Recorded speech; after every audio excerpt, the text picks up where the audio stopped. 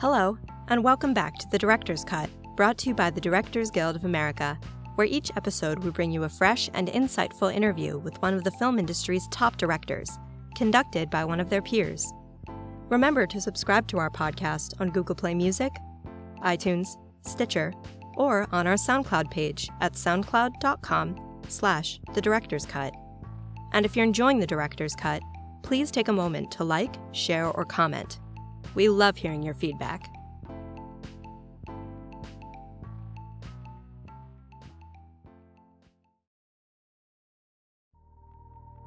This episode takes us behind the scenes of director Aaron Sorkin's new film, Molly's Game. The film tells the true story of Molly Bloom, an Olympic-class skier who ran the world's most exclusive high-stakes poker game for a decade for such players as Hollywood royalty, sports stars, business titans, and finally, unbeknownst to her, the Russian mob. After being arrested in the middle of the night by 17 FBI agents wielding automatic weapons, Molly's only ally was her criminal defense lawyer, Charlie Jaffe, who learned that there was much more to Molly than the tabloids led us to believe. Molly's Game is Mr. Sorkin's feature directorial debut. He earned an Academy Award for Best Writing Adapted Screenplay for penning the 2010 film The Social Network, and was nominated for the same award alongside Steven Zaillian and Stan Chervin for the 2011 screenplay Moneyball. He is also a 6-time Primetime Emmy Award winner for his television series The West Wing. Following a recent screening of the film at the DGA Theater in Los Angeles, Mr. Sorkin spoke with director John Gatins about filming Molly's Game. During their conversation, Mr. Sorkin discusses his first meeting with the real-life Molly Bloom, having virtual rehearsals with stars Jessica Chastain and Idris Elba, and why he finally decided to direct a film after a career as a writer. Good evening. Aaron, you and I have a lot in common. You've won 5 Emmys, 2 Golden Globes, and you won the Academy Award for your brilliant screenplay for the movie The Social Network. And yes. I paid $14 to see The Social Network at the Sherman Oaks Galleria, so we're basically brothers. How did you find Molly's Game, or how did Molly's Game find you?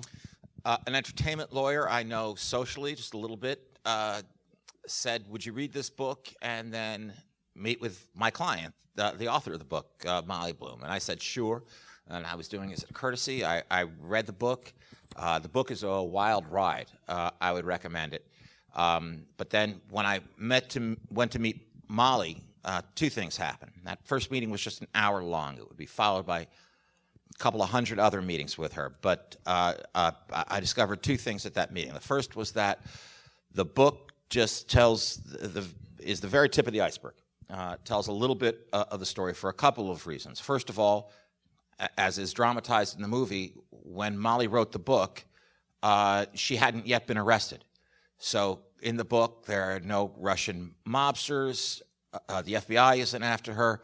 The book ends essentially where the whole flashback sequence ends, which is her game. She gets a text that the FBI has raided her game a few blocks away. She grabs some stuff, gets in a cab, hightails it out of town, discovers, checks her bank account balance, discovers that the Justice Department has taken all her money, and that's the end of the book. But there were a lot of other things that weren't in the book. For instance, her relationship with her father and many other things. But the other thing that I discovered in meeting Molly was that she was not at all who I expected her to be. And probably the best way to explain this is to tell you that the one fictional element of the film is Charlie, her lawyer, Idris's character. Molly, of course, did have a criminal defense lawyer who she regards as a thoroughly decent guy who really helped her. She really has a lot of respect for him. But I needed that character for my own purposes. So I've never met the real lawyer or spoken to the real lawyer. I wanted someone who could dramatize the journey that I took with Molly, which is to say, I thought the woman that I was going to meet was just kind of cashing in on her decade-long brush with celebrity. That is not who she is. The woman I met was brilliant, built out of integrity. She's got a really sly sense of humor, which can sometimes be goofy. She's hyper competent, and far from spilling the secrets of the bold-faced names in her games, she kept those secrets at a great cost to herself. I met what I found, and that, like I said, the first meeting was only an hour, so I barely knew anything yet. But I went away from that meeting feeling like there is a real-life movie heroine here, found in a very unlikely place. And somehow I knew, leaving that first meeting, that I'm going to write this movie. I'm going to write it now. Whatever the thing that I was supposed to be writing, I was going to put aside, and I was going to write this now. It's really interesting to hear you say that, because I think that Social Network, Steve Jobs, Moneyball, and now Molly's Game, they're cousins in a way that they're kind of pursuits of the American dream that are a little bit broken, and you didn't really lean into, the book had a lot of like really interesting celebrity kind of, money angles to it, but you really told Molly's story, not the story of Molly's Game. That's right. I was less interested in the book than I was in the author of the book. Right. And so what started forming in my head was this idea of telling two stories at once. That one story was going to be the story told in the book, how this woman who had a gold-plated future that she'd already planned out, right? She was going to go to Harvard Law School with an Olympic medal around her neck. She was going to start a foundation that would seed entrepreneurial women. How did she go from that to being the biggest game runner in the world, running the biggest underground high-stakes poker game in the world?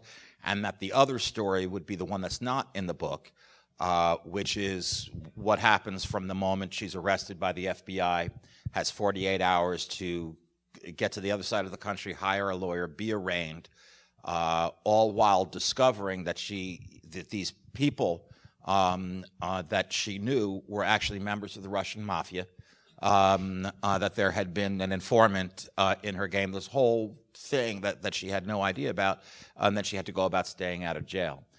And I also knew that there'd be two different looks to those different stories, that the present-day story, I didn't know this while I was writing it so much. Well, I guess I did. I was going to say I didn't start thinking about it until after I was asked to direct it, but I think I knew this while I was writing it, that the present-day story would be shot fairly conventionally, not boringly, but literally, and that the story in the past, we were never going to see, we were never going to dramatize a full hand of poker or care who won or lost a hand of poker, that this wasn't going to be a poker movie in that sense. There's one scene where we dramatize a full hand of poker, but it's simply for the purpose of demonstrating how one goes on full tilt, how you go a little crazy, even if you're Harlan Eustace, Bill Camp,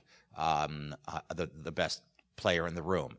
And I conceived it, the story that we were telling in the past, like a TED Talk, like the best TED Talk you've ever been to, that Molly has been invited to give a TED Talk, and that this story was not going to be told by the filmmakers. It was going to be told by Molly, and she's got a screen behind her, and she can demonstrate stuff. Look, right there, see what he did with that ace, and that kind of thing. And I've lost sight of your question. I went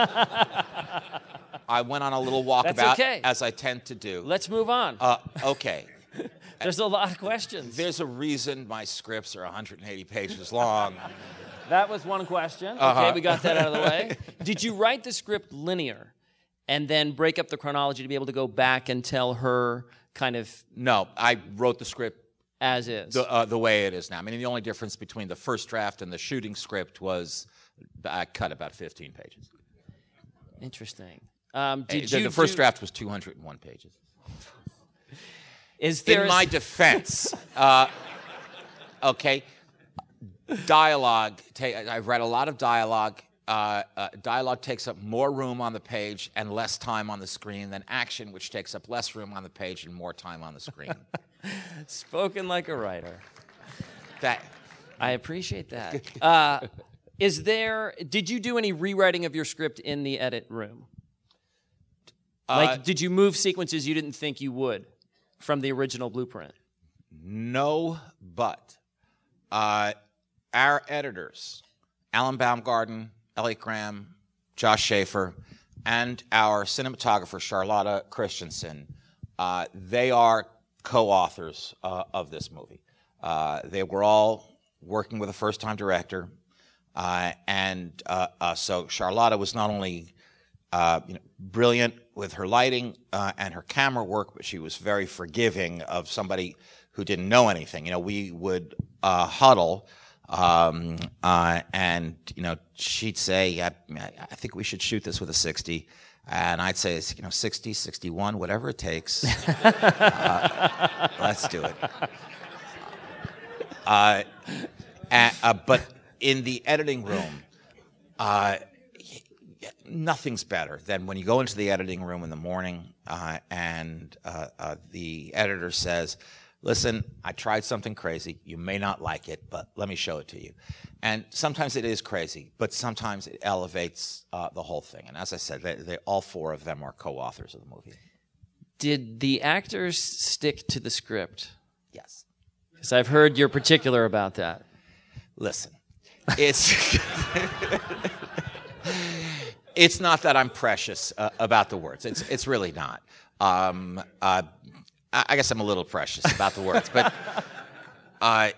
it's that I have a lot of respect for writers and for directors who are able to create the space in a scene, create the space in their movies for great improvisers to improvise. Whether that's Judd Apatow or Paul Greengrass, they're both great at kind of Jackson Pollocking the whole thing, and to great effect.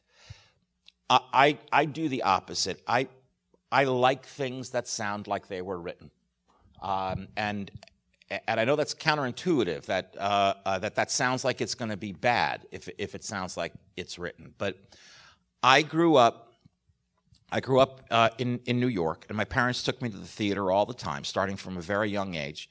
Oftentimes, they took me to see plays that I was too young to understand, like Who's Afraid of Virginia Woolf when I was 9 years old.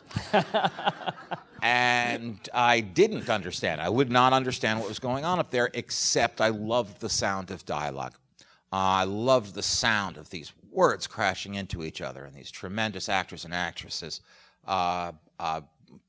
playing what sounded to me like music, and I wanted to imitate that sound. So I write pretty deliberately in that regard. There's not a lot of room for, heymans and yas in there.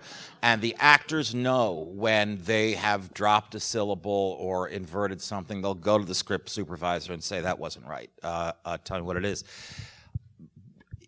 Jessica and Idris. Now, Jessica, obviously has the, she straps this movie on her back in the very first scene, runs a full-out sprint for 2 hours and 12 minutes, does not let the movie down until the end credits roll.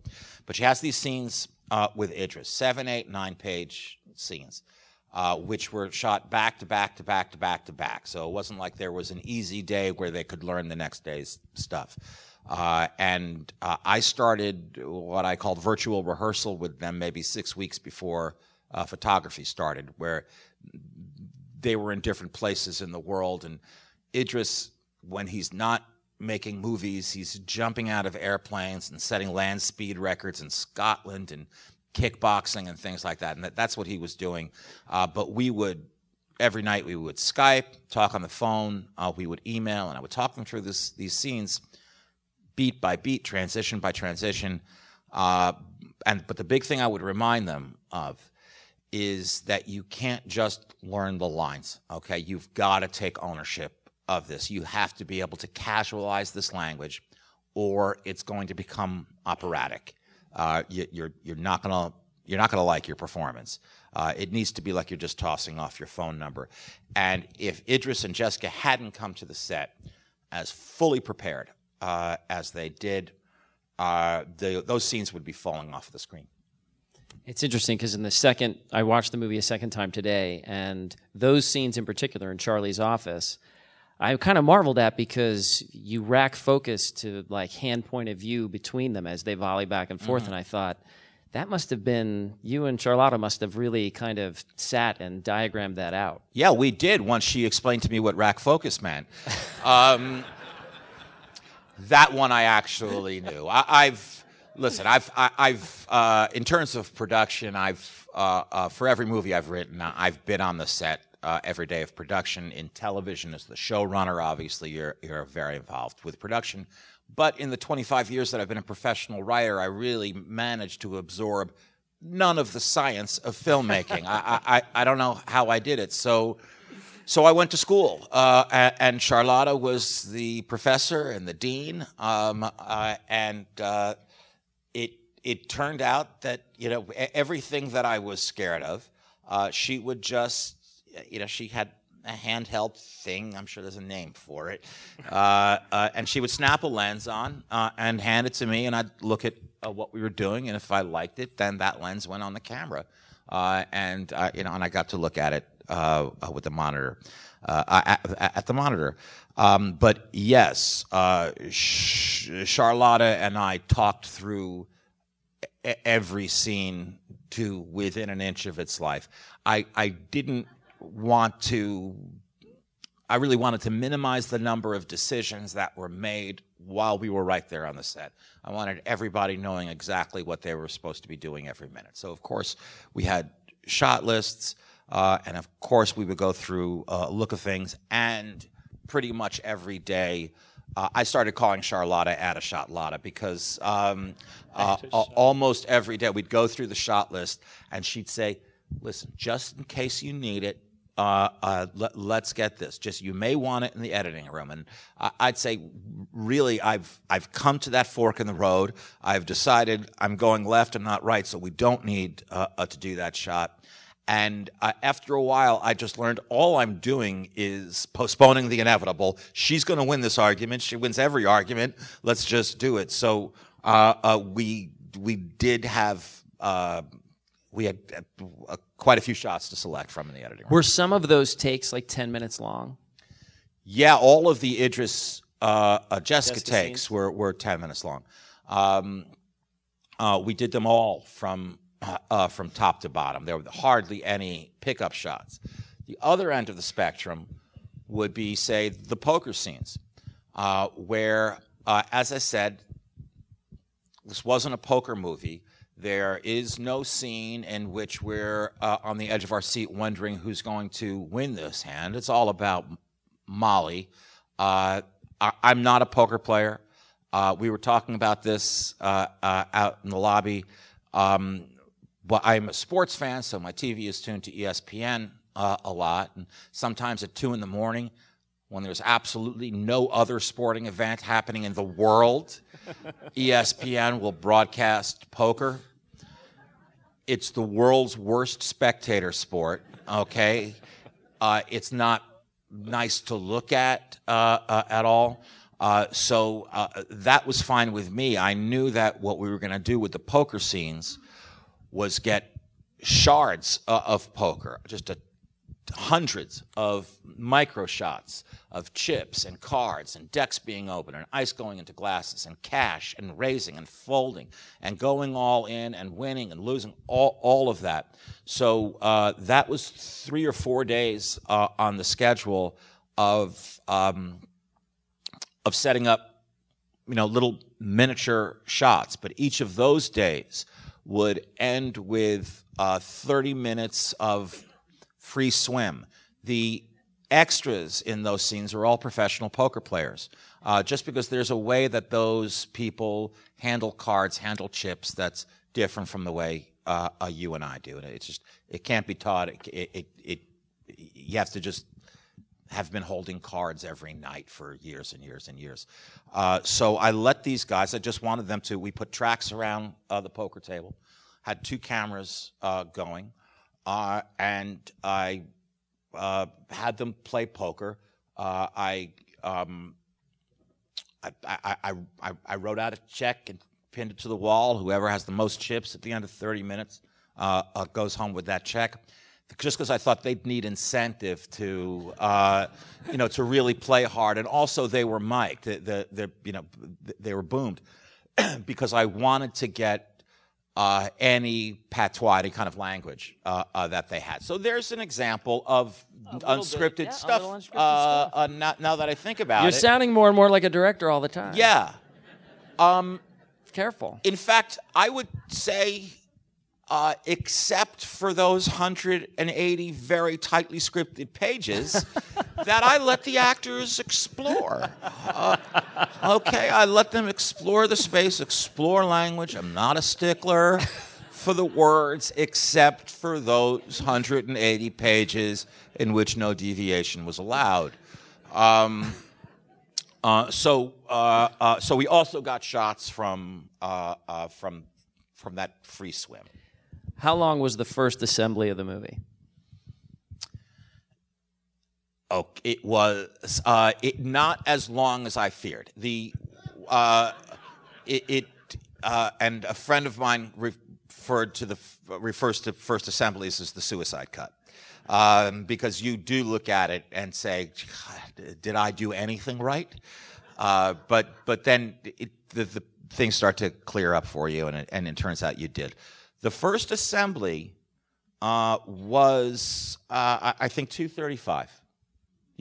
It was bad, and the first assembly was, I could tell already it was fat. I without cutting scenes, lines, anything like that, I could just take a vacuum and take 5 or 10 minutes out of it. The movie, by the way, it's listed at 2:25. It's 2:12. It's the end credits that make it 2:25, and I just don't think I should be charged for that. I am all for everybody receiving the credit that they do, and by the way, I mean that we in addition to the 4 people that I mentioned, our first AD, our line producer, our UPM, the second ADs, the whole crew. I won the lottery somehow. This was just a great, very, very talented crew, very hardworking crew. There was a great spirit on the set. I'm big on morale, and because sometimes that's all I can do is put out potato chips. Well, if you're nailing checks to the wall, that's not a bad set to be on. It wasn't, but the actors who would come into these poker scenes, Michael Cera, Jeremy Strong, Bill Kemp, Chris O'Dowd, would always get. It wasn't hard to sucker them into playing. They wanted to play with the pros. And as a result, the extras were the highest paid actors on the set. The actors went home like without their clothes. Everybody lost to the extras. Is there a scene or sequence that got cut from the movie that kind of haunts you? Is there something you had to let go of that you felt, Isn't it funny that there is, and now I can't remember what it was. I remember going, I hate losing that, but we do need to get it wasn't that I was looking at the clock, like this movie has to be a certain time. I was contractually obligated to deliver a 2-hour and 15-minute cut, but I wasn't looking at the clock. It was just starting to, at one point, feel a little bit long. So something was cut, and of course at the time I felt, well, there goes the whole movie and my life. And now I honestly can't remember what it was. But not much. Not much was cut. Did you and Charlotta watch movies in research or reference for look or feel or? Charlotta's from Denmark, so we didn't get much time together. She had, I was interested in her for the following reasons. Girl on the Train, I thought looked fantastic. I thought Fences looked fantastic. Plus, she was working with first-time director Denzel Washington on Fences. So I thought, okay, she's been through this once, this babysitting operation once. She'll be able to do it again. And then the other reason was she just came very highly recommended by people I respect.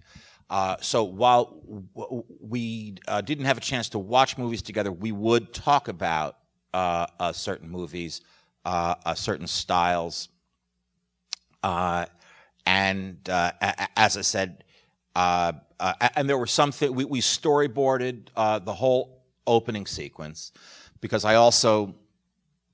there's more action in the first 8 minutes of this movie than in every movie I've written combined.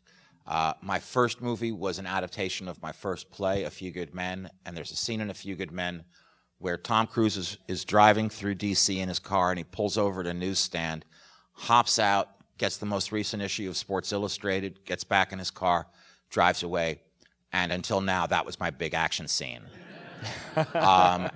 Now, suddenly, skiers are flying past, and I wanted there was and crashing. There was a particular way I wanted the skiing to look. I did not want it to look like the Olympics on NBC. I wanted it to look dangerous, gray, foreboding, windy, snow coming in at an angle.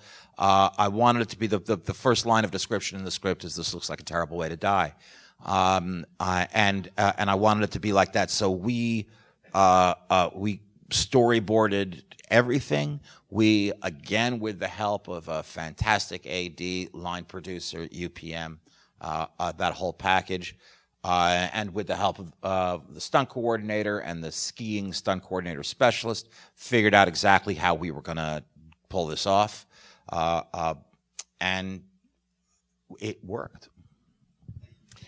Last question. I read that, I think it was a professor at Syracuse, said to you, last piece of advice as you're leaving, basically, or maybe he'd said it to you all along. Dare to fail? Was that what he kind of was his? Yeah, and I think it's really good advice. And this is it was she, Geraldine Clark, who is still teaching there, and this is why she said it to me. She said it to me 4 years too late. I wish she had said it to me at the beginning of my freshman year instead of the end of my senior year. But when I'm envious of my friends who got their masters in playwriting from Yale or from Iowa or from anywhere, who got an MFA in playwriting. And I'm always asking them, what was your curriculum? Tell me what you learned, because I'm sure that there are gaps in my knowledge that I'm sure this would have helped. I have a BFA in musical theater. My parents are incredibly proud. And what one friend told me who went to Yale, Yale playwriting, was that her MFA program was pretty much like my BFA program, and that the best part about getting a master's in playwriting is that it gives you a chance to write the worst plays you're ever going to write. And back at Syracuse, when I was a student there, I never took risks. I stayed very much in my narrow lane. I was trying to impress my teachers. I was trying to impress my friends. I'm sure I was trying to impress girls. And I stayed in this narrow lane and never took any risks. And now here I am. It's difficult for me to take risks because when I fall down, my report card is made public, and this is also how I earn a living. So I'm scared to death of failing. But in the arts especially, daring to fail is very important. I think it's the only way you're going to do the best work you can do, is if you are willing to fail. And I know this is the last question, so I'll wrap it up. The hardest thing for me to get my arms around when I made the decision to direct the movie was, there's a huge opportunity for failure here, and I just swallowed hard and said, that's what it's supposed to be. You're supposed to dare to fail, and if you don't, you might just be proud of it. I couldn't be more proud of what we did together. It's a triumph of collaboration. I love working with great directors, and I want to continue working with great directors, but I had a wonderful time doing this, and I'd like to do it again. Thank you. Thank you. Thank you all very much. Thanks a lot, man. That was great. I really appreciate it. Thanks for listening to another DGA Q&A. Don't forget, you can check out past episodes of The Director's Cut wherever you listen to podcasts. We have many more great discussions for you coming up soon, including Rob Reiner's LBJ, Stephen Chbosky's Wonder, and Joe Wright's Darkest Hour. So be sure to subscribe to our podcast to stay up to date. And if you're enjoying the podcast, please like, share, and leave us a review. We'd love to hear your feedback. Thanks again for listening, and we'll see you next time. This podcast is produced by the Directors Guild of America. Music is by Dan Wally.